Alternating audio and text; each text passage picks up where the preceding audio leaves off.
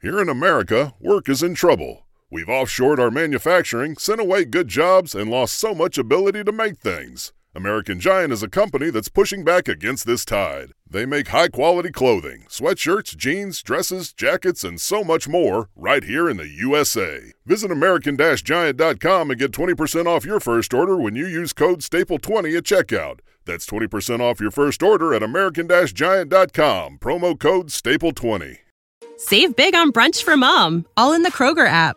Get 16-ounce packs of flavorful Angus 90% lean ground sirloin for $4.99 each with a digital coupon. Then buy 2, get 2 free on 12 packs of delicious Coca-Cola, Pepsi, or 7-Up, all with your card. Shop these deals at your local Kroger today, or tap the screen now to download the Kroger app to save big today. Kroger, fresh for everyone. Prices and product availability subject to change. Restrictions apply. See site for details. Rourke turned his fierce eye upon her, and Minea felt her heart begin to quicken, even as her hand went to her dagger. She had intended to plunge it into his throat, but something about him made her hesitate. B'Elanna, is this a Klingon romance novel? Klingons do have what you might call a romantic side. It's a bit more vigorous than most. So the Star Trek novel line, the post-Nemesis continuity, has been going for quite a long time, and a very important part of that continuity, and one of my favorite parts of it, has been the Star Trek Voyager series. So I'm Dan Gunther. With me is Bruce Gibson. This is the Positively Trek Book Club, and today we're excited to be talking about a new release, Star Trek Voyager: To Lose the Earth. First of all, Bruce, how's it going? I'm doing well. I've been waiting for a couple of years to have this conversation. Yeah, you and everyone else. It's been a bit of a wait, but really excited to talk about this novel, and especially excited, of course, to have the author with us, Kirsten Beyer. Basically a huge force in Star Trek novels for many years and in Star Trek on television in recent years as well. So very happy that she's taken the time to sit down to talk with us. So Kirsten, welcome to Positively Trek. Thank you. It's always good to be here and to talk with you guys. And I apologize about the wait. It was unavoidable. But I'm glad we finally got here and we finally got it done. And now we can talk about it. Definitely. Well, we'll start there then, because there was a little bit of a wait for this, and I think given the circumstances around it, I think no apologies necessary because you've been really busy. Yeah. So it's been about 2.5 years since the last Voyager novel, and that was Architects of Infinity in March of 2018. Wow. So you've been a little busy since then. I have, but I guess I didn't realize it had been that long.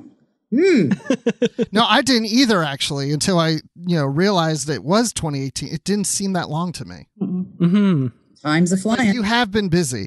So that being said, though, I mean, because you have been working on the new TV series and things, I'm just curious, when you approached writing this book, because now you have a different writing experience, did that have any influence, or how did that change the way you approach this novel, if at all?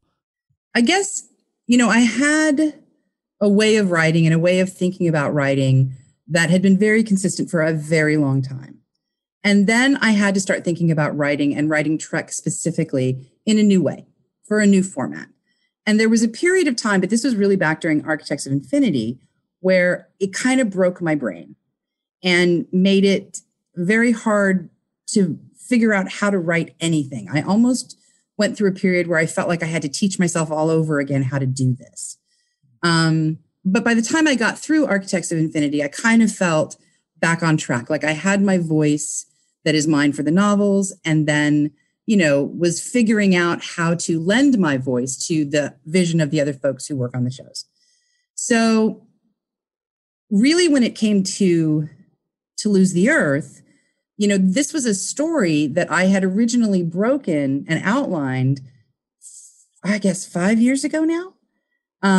As a two-parter. So, and at that point in time, it was just going to be the next 2 Voyager books. It wasn't going to be the end of all things.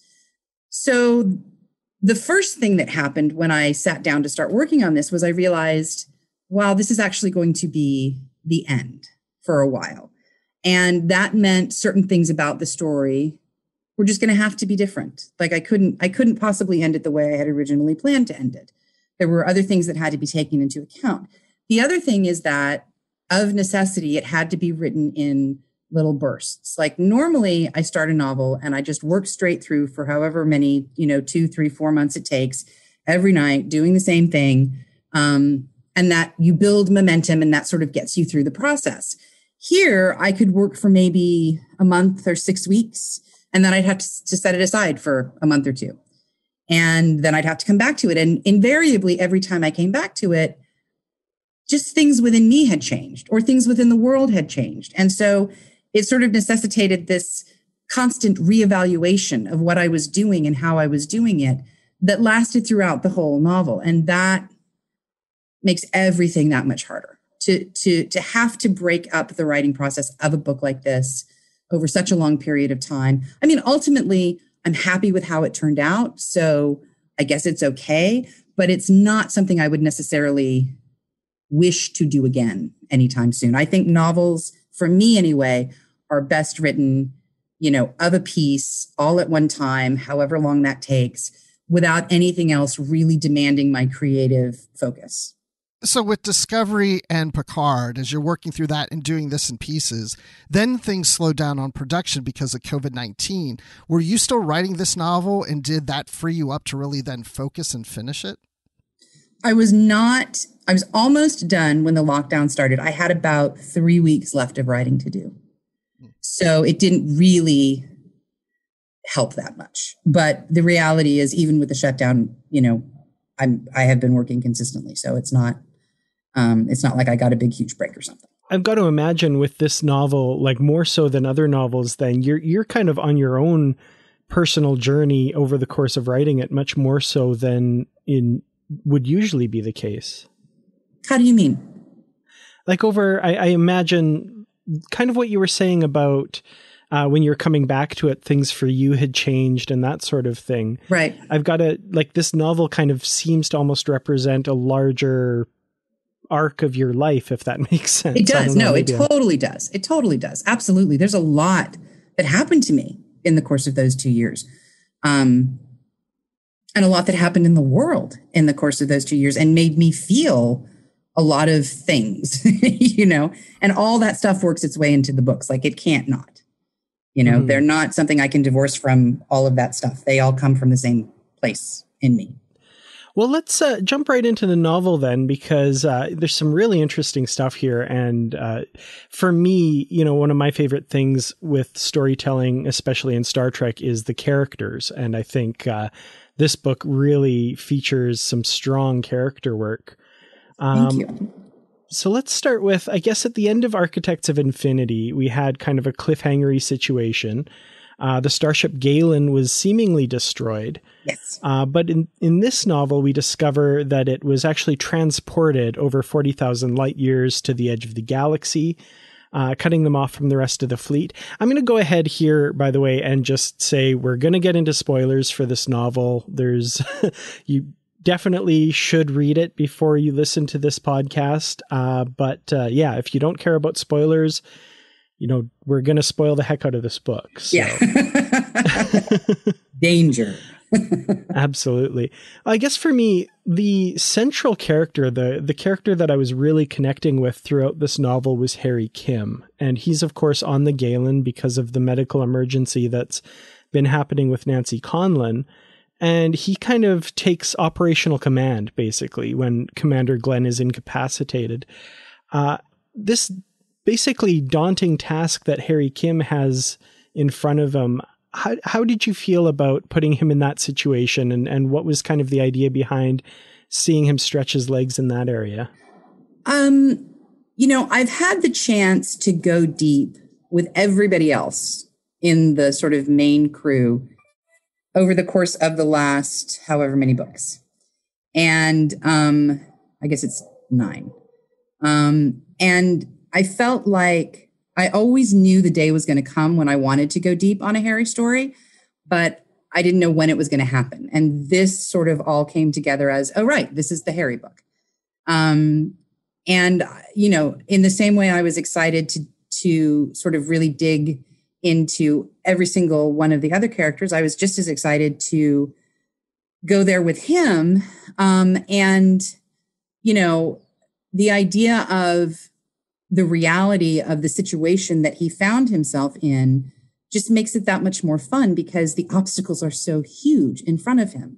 You know, for the first at least third of the book, I think it's literally, are we going to die in half an hour? You know, is the problem. And, you know, there's just fun to be had there, you know? Yeah, I felt that Harry's journey was quite interesting because I think about him as a character as what we see in the TV series. He's the young ensign who, of course, doesn't get promoted in the series, but now he's a lieutenant, and now he's in a situation here where he actually steps up and takes command, even though that's not his role necessarily on the Gallant. It's, you know, he steps up, and then at the same time, he feels the effects of his decisions, whether right or wrong, especially with Velth. Right.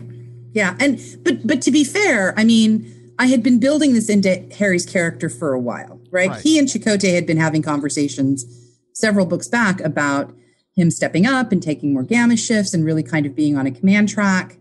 And he had been in enough situations where he had to sort of exercise the same judgment that, you know, a higher level officer would.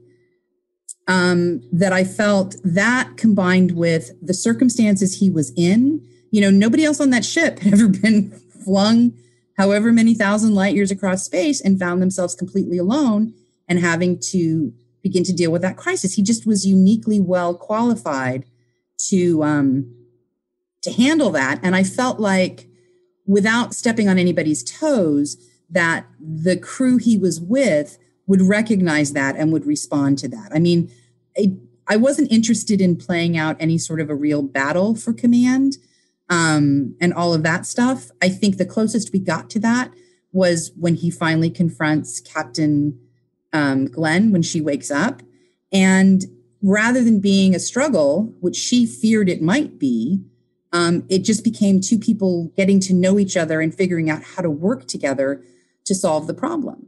You know, and there were moments where his experience and his wisdom were more helpful. And there were moments where her experience and her temperament really helped kind of get us to the next place we needed to be. It was a really interesting dynamic to explore, honestly, because these two people had never really worked together before. And they are very, very different, but had the same goal at heart and the same desire to see everybody live through this thing. Yeah, it was really fascinating, actually. I'm really glad you brought up that part of the book because I really appreciated that scene between the two of them, that kind of realization that, yeah, this isn't going to be like a battle of wills or something like that.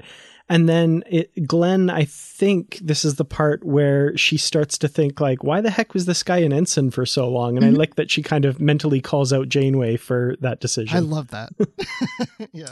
But I think there was also a moment where I had Janeway sort of reflecting on, and that came out very organically, the way she had handled the first 7-year mission and how, you know, for better or worse, she had just taken everything on herself. And yeah, we saw a few promotions here and there, but for the most part, everybody kind of maintained their status over those 7 years. And I think that has a lot to do with her style as a captain and her as a person. But what's beautiful about this part of the journey is that she's actually grown past that now. You know, by just stepping up to the next level of command, she's able to see, you know, that it's better to actually let other people do their jobs. And I think had that been her mentality early on, you probably would have seen more people promoted, you know, in the first 7 years.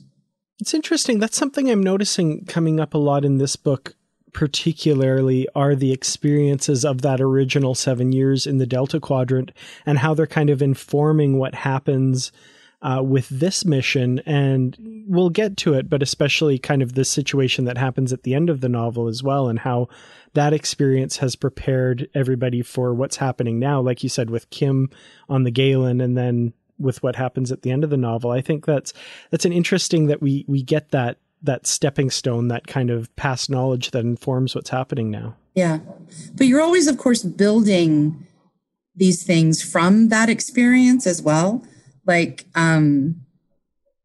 that's the only way any of this ever feels organic to me, is if you can logically see how everything I was before takes me to that next place, you know?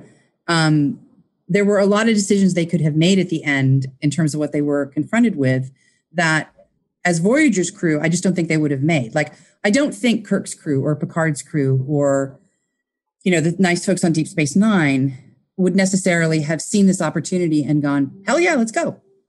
You know, because they didn't have in their toolkit the years and years of separation and making it on their own and figuring out how to do stuff without Starfleet that Voyager had. Whereas for people like Janeway and Chakotay, it's kind of a no-brainer. Like, of course we can do this, you know, which is why I could hand them something like that. Whereas I couldn't have done that with another crew, I don't think. Well, the whole situation on the Galen, I think, is really interesting. And we talked a little bit, like you said, about how, you know, they're 5 minutes away from catastrophe for the whole first half of the novel. I think the whole situation with Velth was another really interesting one. Yeah. The kind of terror that I had while reading his, you know, while he's doing the repairs on the hull and then checking out this mysterious substance. That whole part, I was absolutely on the edge of my seat throughout all of it. And, you know, in the back of my mind, because it's Star Trek, I'm like, is he really gone? I'm not sure. There might be something, but I think that was all handled really well. And I thought that was really fascinating how this strange alien being had altered him, altered his DNA and stuff. So where did that part of the story, where did that come from? The kind of ideas behind what was done to him and what he ended up representing? Well, I will tell you that in the earliest versions of this, when this wasn't going to be the last book, in my mind, Velth was actually just going to die. Like, this was just, you know, space is really dangerous. This mission we are on is super dangerous. That was a moment about setting the stakes for what everybody else was going to be facing. But once it became clear that the real thematic area that I was playing with had more to do with how do we bridge communication gaps, it made sense to me that as hard as we were working on our side to figure out how to communicate with these people, they would be working on their side just as hard. And they would use the tools that they had at their disposal to try to create a bridge of communication in the same way, you know, Harry and Dror were working to try to break down that language and figure out how to speak to them in their own language. So once I sort of realized that, it was clear that Velth had to come back and, you know, that was the path we were going to have to head down. Yeah, tell us about how that communication with this alien race works, and tell us about them, too. And I'm not even going to try to pronounce their name. The Andromeda? Yes, them. Them, yeah, okay. So, well, I mean, having read my other stories, you know, this is a recurring theme. This is something I'm always playing with, this idea of how do you speak to people that do not share your values, the shape of your body, the organization of your internal organs, just communication across distance and divide, however that manifests itself, you know?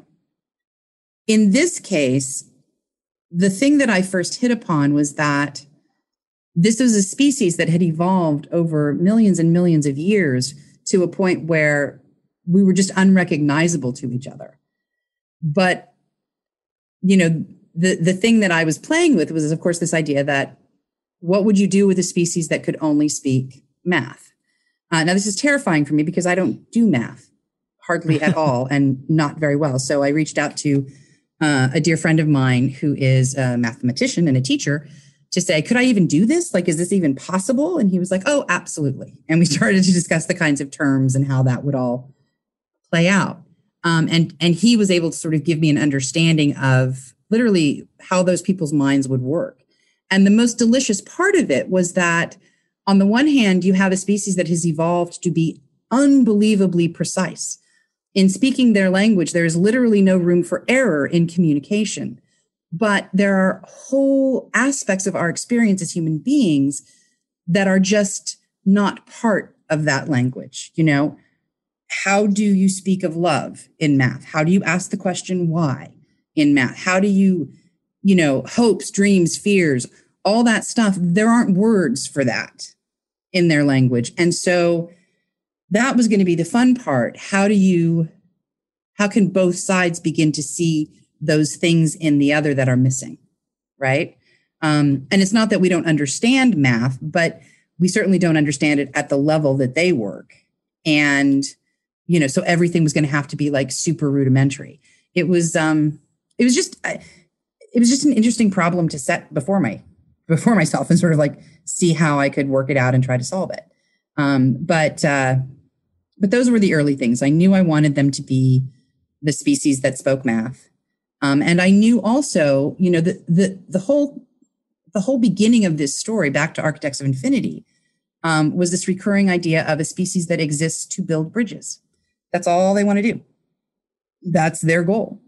And because I think on some level, I feel like that's what we all need more than anything right now, are not the people who can stand firm on whatever position they have taken, but who are the people who are going to begin to bridge the gaps between us and help us learn to speak to each other again. So that was sort of like the beautiful little light living in my heart as I was creating these people all the time, is that they genuinely are about, just building bridges. That's interesting. I like that idea of, like you said, a lot of your past work has involved exploring how different people communicate with each other. And I was even just thinking back to, and I'm going to butcher the Latin name, but Civis Pacem Parabellum with the pavans. Yep, I think yep. that same idea. I like those ideas of aliens that are almost impossible to connect to. Yes. And the beauty of the novel form is that you can spend so much more time in the nitty gritty of how that all works, Mm-hmm. Yeah. The whole sequence on the bridge with the ensign, Drury. Drurer, thanks. Yeah. And his whole exploring that and the different terms and all of that. I thought that was really fascinating. I was really into that. Because it's not just about language. It's how you communicate. The structure. Right. Yeah. Right. And how does that translate into a math problem or a mathematical term that then we would actually understand each other? Yeah, it was super fun. Absolutely. I'm going to use that with my wife. I'm going to say 1 + 1 is the two of us. See? But in some ways too, it's a similar challenge that I faced in writing Temerian, I guess it was Atonement or Acts of Contrition. I think it was Acts of Contrition, where I decided to try to write an entire scene between two Temerians speaking in their language, and yet somehow still make that comprehensible to the reader. It's just fun. It's just hard, but it's fun. Well, speaking of building bridges between two different experiences, we have Nancy Conlon in this novel. Yeah. And she's a character that I've really come to like over the last few novels. And her journey is really central to what's going on in this novel. She's got this affliction that's causing this kind of degradation. Yep. And she's, of course, cut off from the rest of the fleet on the Galen. And they determine that in order to buy herself some time, they need to transfer her consciousness to a holographic body while awaiting treatment. Mm-hmm. And I mean, this is something that you reference in the novel, has been done before, of course, with Dinara Pell in Voyager. Mm-hmm. And what does this ultimately mean for her character's mental health? And then, of course, the obvious consequences to the relationships with the people around her, especially, of course, Harry Kim. Right. Well, so Nancy has been an incredibly tough character because, I mean, she's literally been through the ringer ever since Atonement. And I don't like to torture my characters, but, there was just the things that kept happening to her kept pushing me to places where I was sort of unsatisfied with the choices that she had to choose from, facing any given piece of this. And so what I try to do when I'm writing is to let the characters really just sort of speak to me. And if I start writing something that has them do a certain thing just to fulfill a plot purpose, and I find it emotionally unsatisfying, that tells me I'm down the wrong path and I need to rethink this. And so oftentimes, and this was the case with Conlon in this story, like she gets to that moment where the doctor says, well, we can give you a holographic body to buy you some time. It can't be permanent, but this will help us. You know, I think most people would have faced that choice and gone, no, thank you. That's not at all something I would be interested in doing. And she immediately, instinctively was like, sure, absolutely, let's give it a shot. And I spent a long time once she had sort of made that choice for me going, well, why the hell would she do that? I mean, what sense does that make? But the further I got down the road with her, you know, the more I realized that this was someone who had been facing so many difficult things without the ability to control them. So many things happened to her. She was possessed by this alien consciousness. That consciousness damages her body's ability to repair its DNA. She got pregnant. She didn't intend to get pregnant. She wanted to terminate the pregnancy. That choice was taken away from her because of the bleed in her brain. You know, and in the midst of all of this is Harry Kim, who is somebody who she clearly has very strong and deep feelings for, but they sort of skipped the part of the relationship where you really, really get to know each other, not in crisis, and figure out if you really, really want to be together. So I could understand how with someone who is as awesome as Harry has been throughout all of this, and he has been awesome. Like, tell me what you need. We'll get it done. We're in this together. You're not alone. I mean, he has said and done all the right things. I could see how for someone in her position, she would need that and gravitate toward that and want that. But at some point in time, the bill was going to come due. And this was that moment for her where what she really needed was to be able to consider everything in front of her in a kind of emotionally detached way. And that's what the experience of being a hologram does for her. It becomes more of a mathematical equation of, I will consider this, I won't consider that, I can close this door, I don't have to think about that or feel that. And apart from taking her back to the place where she is in the midst of her core competency, where she is at her best, doing the thing that she is best at and has always loved to do without the distractions and the fear and the emotions around all of the other stuff, just being there and being able to live there for a minute gives her the clarity to look clearly at the other things and go, well, is this really what I want? Now, of course, it helps to have somebody like Hugh Cambridge to sort of point these things out to you, but she was instinctively making choices to get herself to that place where she could somehow begin to reassert control. And so that's what that part of the journey was about for her. You know, that's the thing about this character that I felt that of her, of quickly going into this situation where she becomes, you know, a hologram, because she's very good and comfortable with technology. That I felt like that was her opportunity to say, I know how this works. I'm comfortable with it. And like you said, I can still be myself without actually having to be myself, and put myself in a situation where I can figure out what it is I really need and where I'm going. And while I'm doing that, I'm working on my passion, which is engineering. And through my passion, I can discover where I really need to be and who I am. Yeah. Yeah. And it's sad ultimately that it wasn't with Harry and their child, you know, living happily ever after in that way. But, you know, it was her authentic journey. And there was literally no other way I could end it for her. You know, I just couldn't see her. For a long time, I was trying to write it that way. I was trying to write it with, this is the moment where she and Harry really come together and they both go, you know, all in, and they're going to get through this together. And the more I kept trying to do that in scene work, the more she kept pulling away, you know? And so I just kind of had to honor that and go with it and see where it took me. Well, and the thing I noticed when we got to the last chapter, and of course, as Dan said, we're in spoilers, so I'm going to jump to the end. But I mean, there's so many different character pairings in this, and relationships with O'Donnell and Fife, and Gwen and Patel, and of course, you know, Paris and and Torres and Seven and Hugh and Catherine and Chakotay. And Right. And I mean, the relationships for the most part are tied up in a bow, and Harry's still alone, except for his child. And I know you keep saying this is the last story, but it's like we don't get that opportunity to see that relationship with Harry and his child then, I mean, maybe one day, but I felt sorry for him in a sense because he was alone. He was. And, he's certainly, the relationship between a parent and child is nothing like the relationship between spouses or friends or relatives or, relatives who are like of the same age, cousins, aunts, uncles, whatever.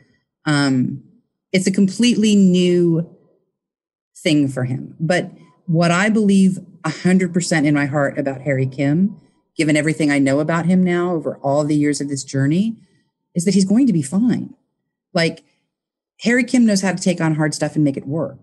And the fact that the new relationship in his life didn't end up being a partner or a spouse, but ended up being a child, doesn't change the fact that he's already been forever altered. And from the moment he knew that child existed, something deep inside of him was like, yes, I want this.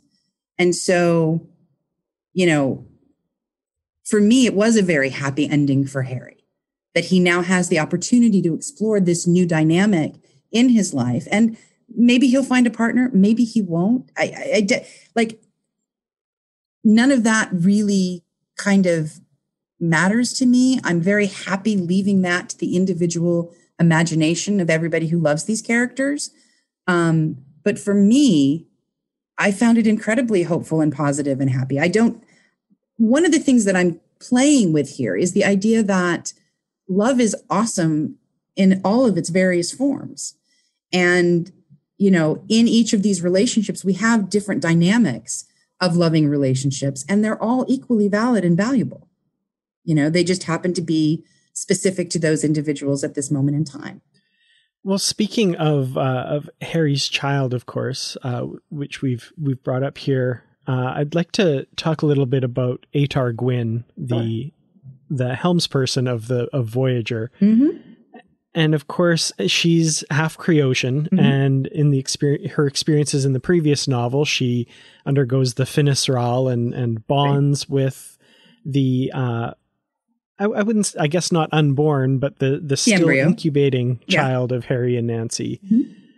Mm-hmm. And this character, I think, goes to some very personal places during this novel in ways that, as a character, she's very, I'm not sure what the correct term is. She doesn't tend to deal with deep emotions very often. Doesn't do that. Does not do that until now.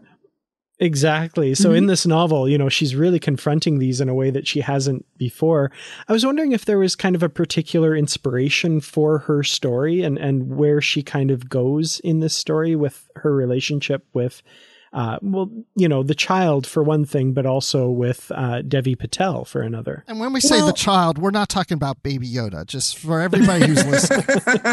Wait, yeah, we are. Wait, what? Oh, shoot. This episode comes out on the same day the first episode of the new. Nah, man. Dang it, That's Bruce. bad competition. Yeah. No, there wasn't a particular inspiration for her. A lot of what ended up playing into that story was sort of my dissatisfaction with and desire to go deeper into the ideas of the Creosians themselves, right? And what that society was really like and how that could have evolved that way and what it means to have a perfect mate and all of that kind of stuff. So in some ways, she was sort of subject to that greater story need for me.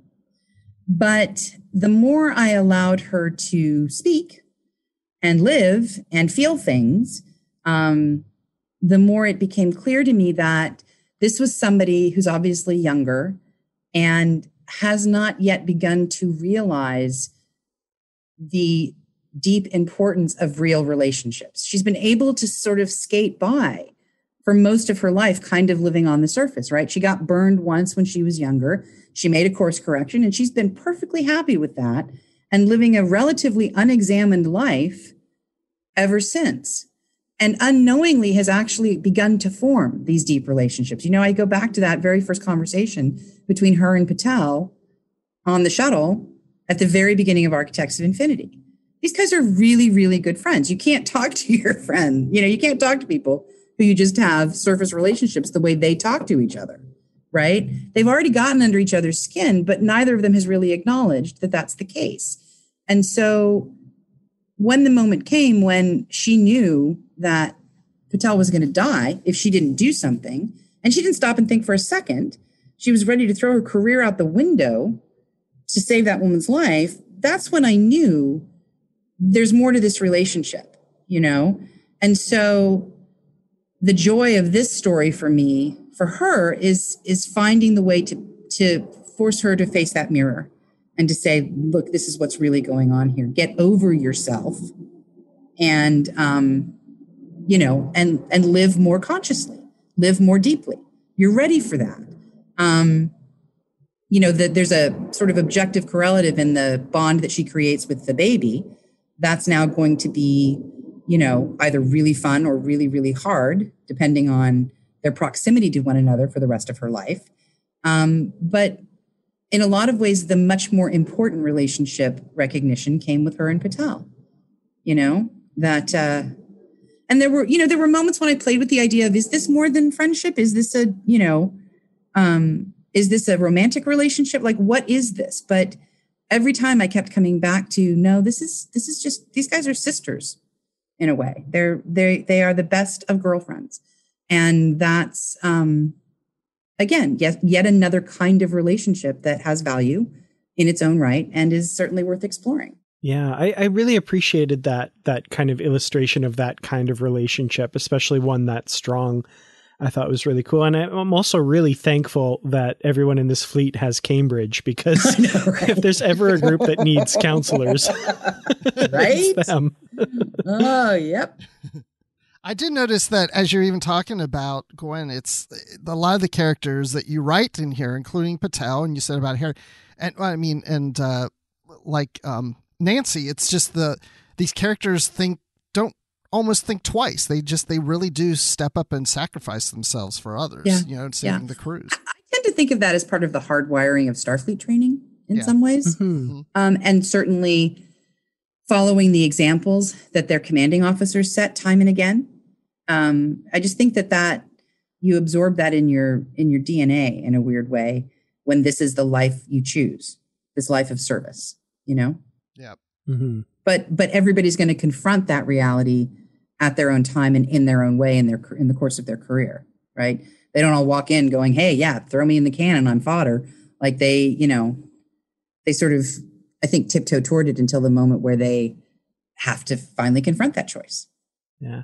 It's kind of interesting. Yeah. The idea of jumping in head first. I remember one scene that really got to me, and we talked a little bit about kind of Nancy's willingness to just immediately transfer into a hologram. Mm-hmm. But I was thinking of the scene where they're kind of going over the physical parameters of the hologram and talking about it. And she's just so blasé about it and like, oh, make me a little taller. Yeah. I don't know about that. Let me see as a blonde. Yeah. And it was almost like this existential horror watching this scene. Yeah. But of course, the Doctor and Barclay are totally into it because Barclay's, geeking out about holograms and the Doctor doesn't see what's going on. And I felt like there was something really dark underlying that. Yeah, there was.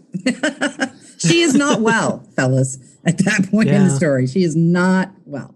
Yeah. And she's doing everything she can to avoid that reality. Well, one little kind of side question I had with regards to this story, because for me, it's been a long time since I read some of the previous novels. So I did kind of go over the immediately previous novel, but going back to kind of the issues with the Krenim and the Department of Temporal Investigations. So we have Agent Dulmer contacting Captain Farkas saying like, hey, get Janeway in line. We need her to go contact the Krenim and establish diplomatic relations.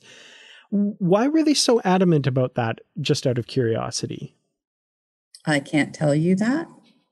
I thought it would be something like that. Yeah. This was the other hard, cold reality of crafting this novel and having to rethink this novel on the fly as things are evolving and developing elsewhere in our universe. Some of the choices that I made would not necessarily have been the exact choice I would have made if this were completely disconnected from all other continuity, but it's not. And so that was an instance where I needed to defer to the needs of other folks who are working after me and give them some room to run with their own stories in a direction. But that was something that I needed to lay in for them. And there were a couple of other things in the end of the novel that I needed to lay in to set them up. So that's what I did. Interesting. That's very tantalizing. Because I'm a team player. Excellent. Well, and I kind of, gathered that because knowing this is the last novel, it's kind of a story thread that's introduced that's not really completed. But I love the opportunity it gave you with Farkas and her relationship and dealing with the DTI. Yeah, I have a love-hate relationship with those guys for sure. Well, and just even how she reacts, like she doesn't even always, think that highly of Janeway's decisions, but at the same time she defends them, Yeah. She's a complicated lady. I love her. I just love her. Definitely. Well, speaking of kind of the end of the novel, we've got this interesting future mission of Voyager that you've outlined, and we kind of hinted at it earlier, but so the Edremia want to build a bridge of stars beyond the galactic barrier, kind of to the next galaxy over. And it's interesting how you were speaking earlier of how, maybe other Starfleet crews that we've seen wouldn't jump at this chance. Mm-hmm. But of course, the folks on Voyager would. And it's funny because while I was reading it, it was kind of one of those things where I was like, oh, that's really ambitious. But yeah, they wouldn't do that. And then they go that direction. And then in retrospect, I'm like, oh, yeah, wait, of course they would. That's what this whole mission is about, right? Yeah, I think everybody else would have been like, cool. Let's call Starfleet. We'll take a few months. We'll do some R&D. We'll get a ship out here that is really like, there were definitely ways to sort of slow play this, but that's one of the things I love about these folks is that they don't always look before they leap, but they're competent enough and confident enough in themselves that I think they saw this opportunity for what it was. Because I don't think the Edremia were going to sit still for another 2 years. You know what I mean? They were doing their thing. And we don't yet have clear enough communication with them that they would understand necessarily our reluctance or our reticence. They know a thing can be done, therefore we go do it. That's the next thing you do. That's how they think. I have to tell you, though, this is like a favorite part of mine because people sometimes ask me, Bruce, if you were to write your own Star Trek series, like what would you like? And I've always said I would do a series similar to Voyager, but not where Voyager, a ship is thrown somewhere and they want to get home. It's that they want to go far away and they're willing to be away from home for years. And I like to see them go beyond the galactic barrier into another galaxy. And then when I read this, I was like, oh my gosh, this is what I've been wanting. And I don't know if I'm ever going to get anything out of it, but it's going on. But that's that whole thing of we want to go there. We're making the decision, not we were thrown there and we just have to deal. And I love and for me, thematically, that's such a beautiful ending to what began with them being thrown across out of their control. Home is on Voyager. That's home. Right. Yeah. That's right. Mm-hmm. That's right. Interestingly enough, though, not for everyone. So I thought the choice of Paris and Taurus here with their kind of, Paris is kind of the impetus behind this, their decision to kind of sit this one out and, go home and wait for Voyager to tell them all their stories. I thought that was an interesting choice. And I was wondering if you might talk a little bit to where that idea came from. Well, if I'm being 100% honest, that was another one of those things that I needed to do for other folks. I personally think, though, it's 100% defensible. I think Paris and Taurus could have gone either way, depending on which one of the two of them is winning the day. But I also, the more I thought about it, kind of appreciated looking honestly at their unique circumstances. They're not on a Galaxy class ship that has a school and has daycare and has, lots of other kids for their kids to play with. And to be committing to what could be another several years of life like that for their kids at this age, I think it's something you do have to think twice about when there are other alternatives. You know what I mean? And I also feel like all of these relationships now are so well established and well grounded that it's not like they're never going to see or speak to these folks again. In my imagination, the journey that Voyager takes is exciting and dangerous and all kinds of cool stuff happens. But of course they make it home in the end, of course they make it back. And that when they do, Paris and Torres will pick up with all these people exactly where they left off and continue on. So, I've had enough long distance relationships in my life to understand that those work too.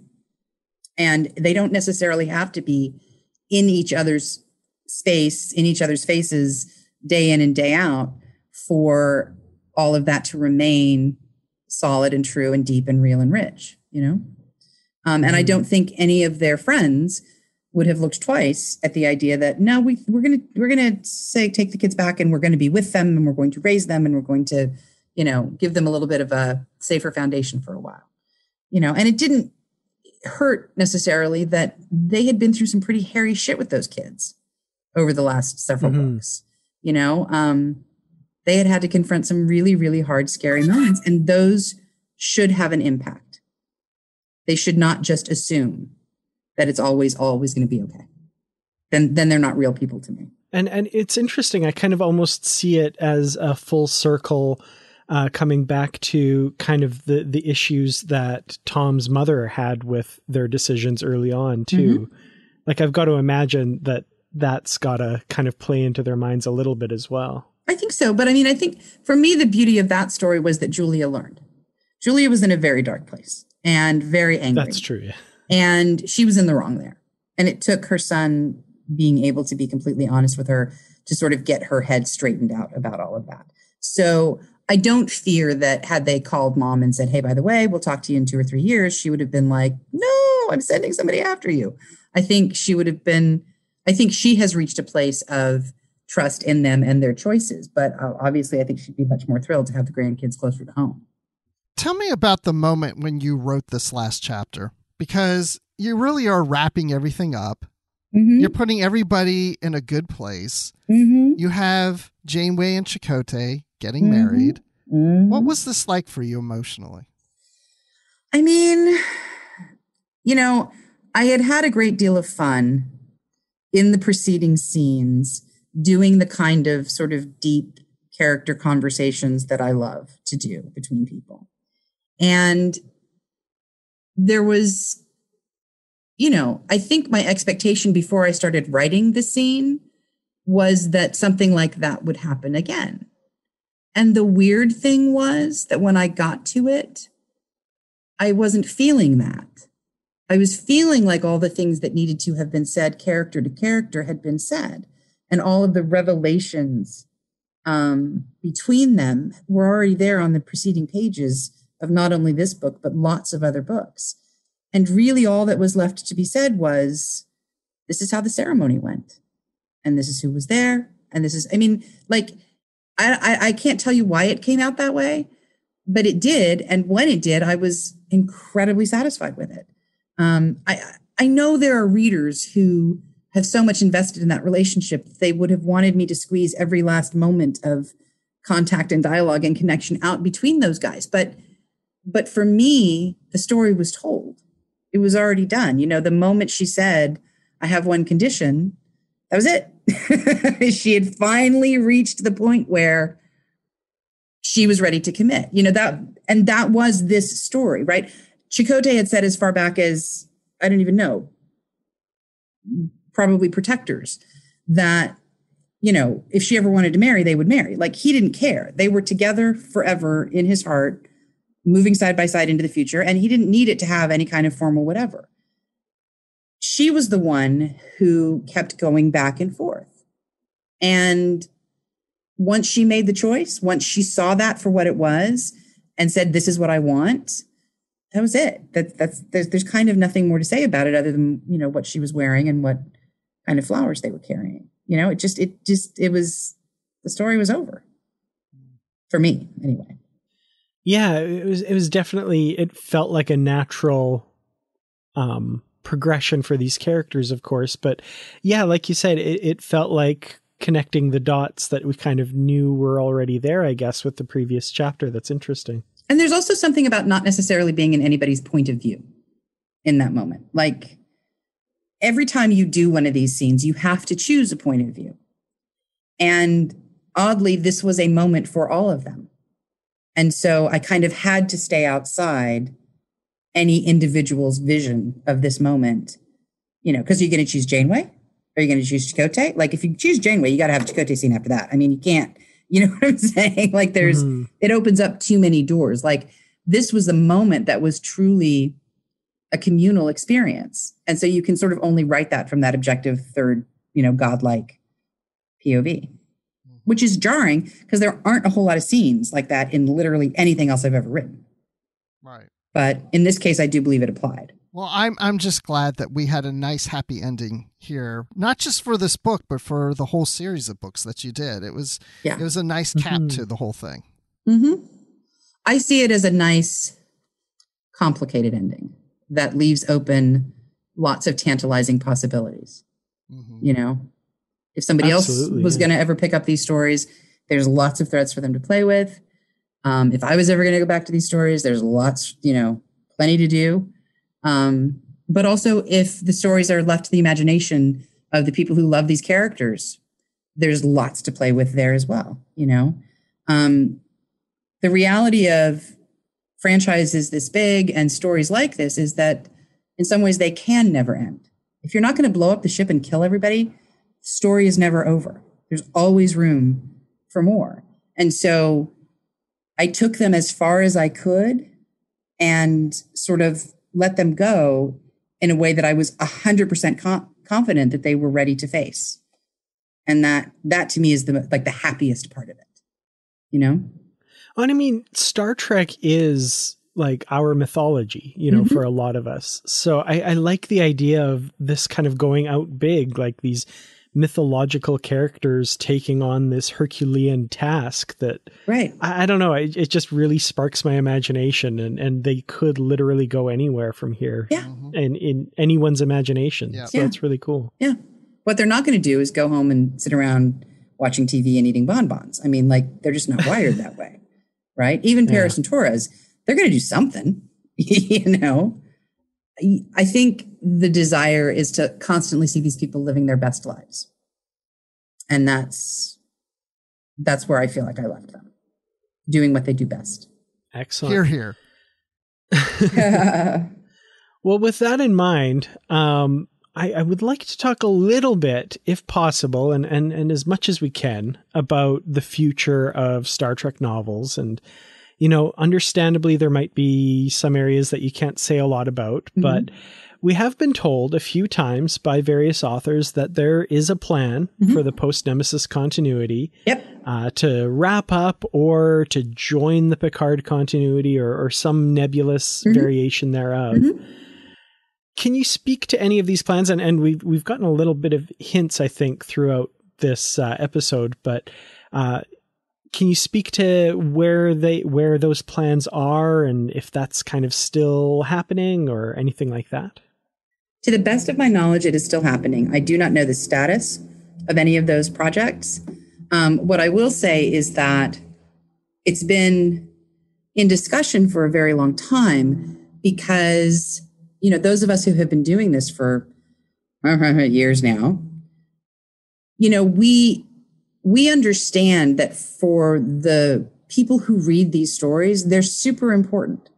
And it may not be a huge percentage of the entire fan base of Star Trek, but these are the most diehard of diehard fans. And, there are other franchises who have made choices with their tie-in material to sort of disregard that reality in a way that I found insulting and unhelpful and not at all in the spirit of Star Trek. And so, like I said, we've been talking for a long time behind the scenes about the fact that, you know, we wanted these stories to be able to live and have the same kind of reality, air quotes, that any of them have, even, you know, within the meta reality that canon has now caught up with us and is going to do its own thing and is going to, you know, overwrite this area of time that we have all invested so much love and passion and creativity into. So given that we could all see that coming down the road, it just seemed like the logical choice to say, you know, is there a way in universe to have the best of both worlds? You know, to not lose the reality of this thing that we have created, but to also honor the fact that there's a whole new set of stories that are about to be told. And the answer is, of course, yes. So why not do it? You know? So that's really where kind of our hearts and our minds were as we started to approach that reality and that moment. And I'm personally thrilled with the folks that have taken that task upon themselves, and I'm sure they're going to do a fantastic job. Am I allowed to swear on this thing? I'm sorry. Is this a family show? Shoot. Oh, yeah, you can say whatever you want. Yeah. You're Kirsten mother buyer, Well, right? it's true. That's what we called you back in the day. It is true. I am indeed. So Kirsten, I mean, I that's great. It's great to hear that the idea of not just abandoning these stories and making them all somehow tie into the universe and have some importance in some way, or whatever that may be. The other choice could have been that you could have taken all these post-Nemesis novels, put them in a box, walk into the writer's room of your series and say, everybody, read these novels and this is where we're starting from. And I'm sure they would have taken you up on that, right? Yeah. Have you ever been in a TV writer's room? I don't think I want not how to. any of this works. Rightly so. The folks engaged in the task now of carrying these stories forward very much want to have their own space to run and to play and to tie them to anything that had come before and the artistic visions of the people who had preceded them. It's just not fair to them, you know? So it's not that I don't believe for one second that the stories that make up this literary universe aren't fantastic, because they are. I love them, and I've read the vast majority of them, and, you know, am very, very close with most of the people who created them. I have nothing but the deepest respect for everybody on both sides of this equation, you know? Yeah, it's one of those things that if a television writer has a fantastic idea that 1 million people are going to watch, they can't really be told, well, we can't do that because this happened in a novel or something. Yeah, no, you can't do that. You can't do that. Makes sense, No. unfortunately, in some cases. Yeah, it does. But I do have to say, I'm very thankful for the role that you personally have played in the writer's room as kind of the liaison between the television writers and the novel writing, and not just novels, but comics as well, the whole kind of secondary aspect of continuity. And I've got to imagine that's a very challenging role as well. Yeah, it is. There's no question about it. And it's just the nature of the beast, because, you know, books and comics less so, but books need a lot of lead time. And the thing is that while that lead time is happening, this other creative thing is happening, and it is in constant flux and constant motion. You know, I think in the past, I understand the sort of choice to just disconnect and to say, look, guys doing the books, do the best you can. Here's everything we can tell you. Just do the best you can.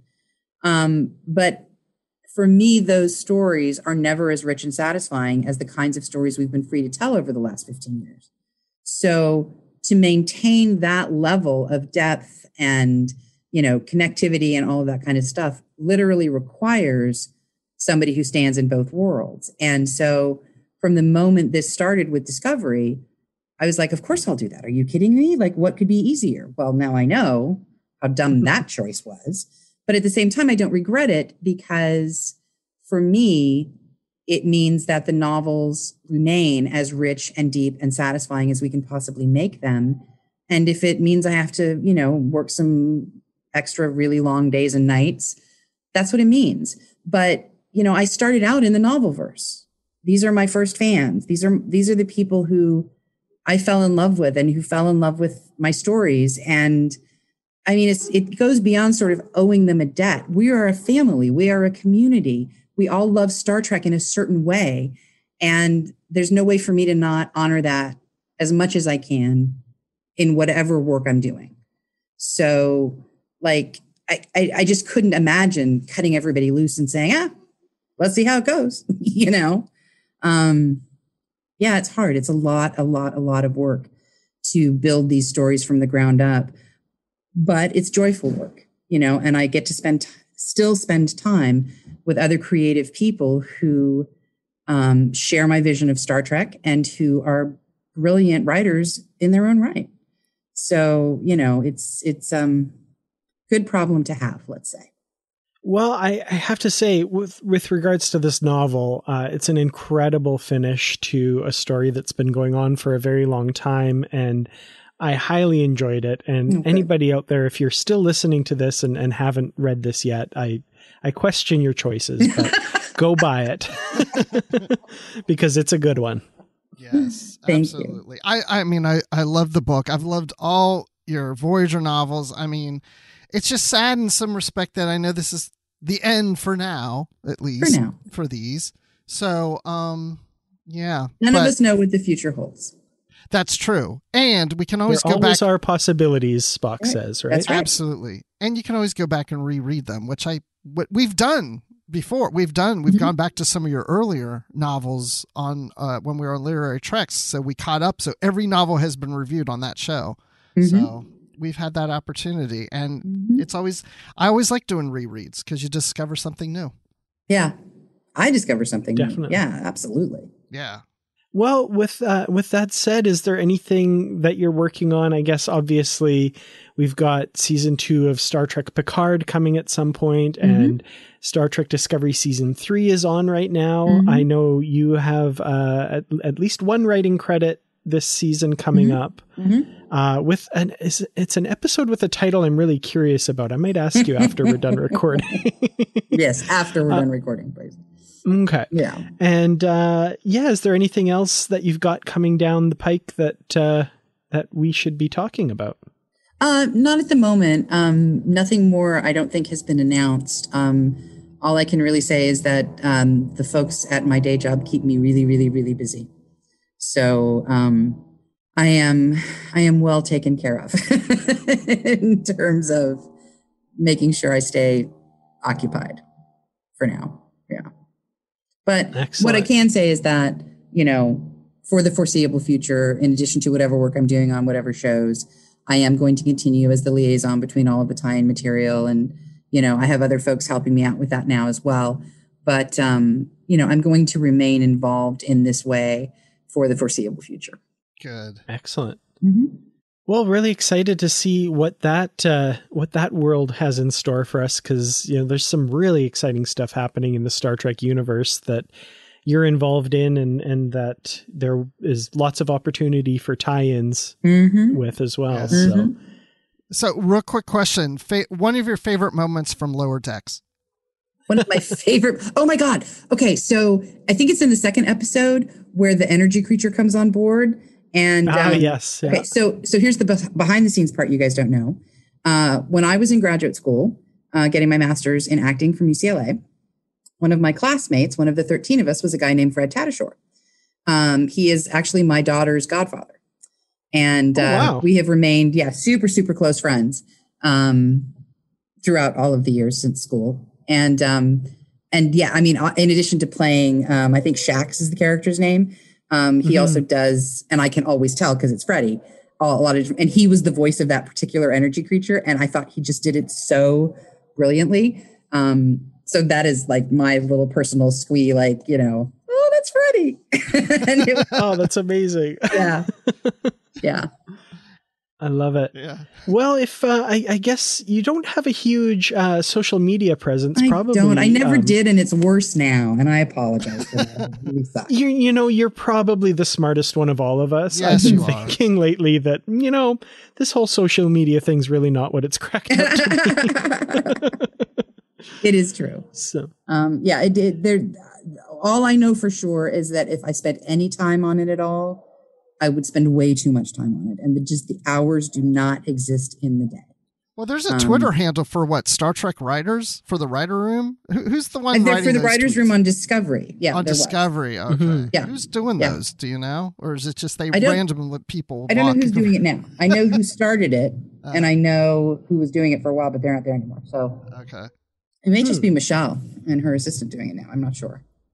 Well, thank you so much for joining us. It was a pleasure as always. And I really, truly do hope that we get another chance to talk to you on the show about some future project, maybe a comic at some point, but we'd love to have you on again if at all possible. And we look forward to that day.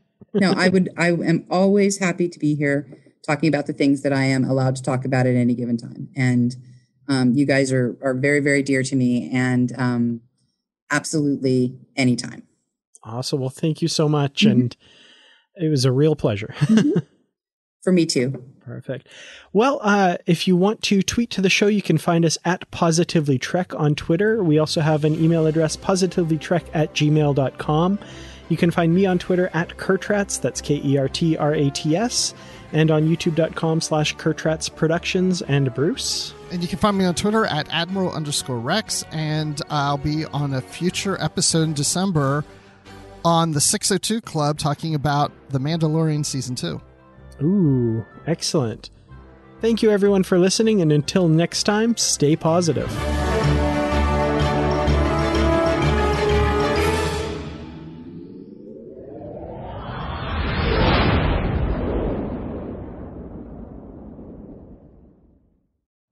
You know how to book flights and hotels. All you're missing is a tool to plan the travel experiences you'll have once you arrive. That's why you need Viator. Book guided tours, activities, excursions, and more in one place to make your trip truly unforgettable. Viator has over 300,000 travel experiences to choose from. Everything from simple tours to extreme adventures and all the niche, interesting stuff in between. So you can plan something that everyone you're traveling with will enjoy. Real traveler reviews give the inside scoop from people who've already been on the experiences you're considering. So you can plan with confidence. Free cancellation helps you plan for the unexpected. And 24/7 customer support means you can travel worry-free. Download the Viator app now and use code Viator10 for 10% off your first booking in the app. Find travel experiences for you. Do more with Viator. When you need mealtime inspiration, it's worth shopping Kroger, where you'll find over 30,000 mouth-watering choices that excite your inner foodie. And no matter what tasty choice you make, you'll enjoy our everyday low prices, plus extra ways to save, like digital coupons worth over $600 each week. You can also save up to $1 off per gallon at the pump with fuel points. More savings and more inspiring flavors make shopping Kroger worth it every time. Kroger, fresh for everyone. Fuel restrictions apply.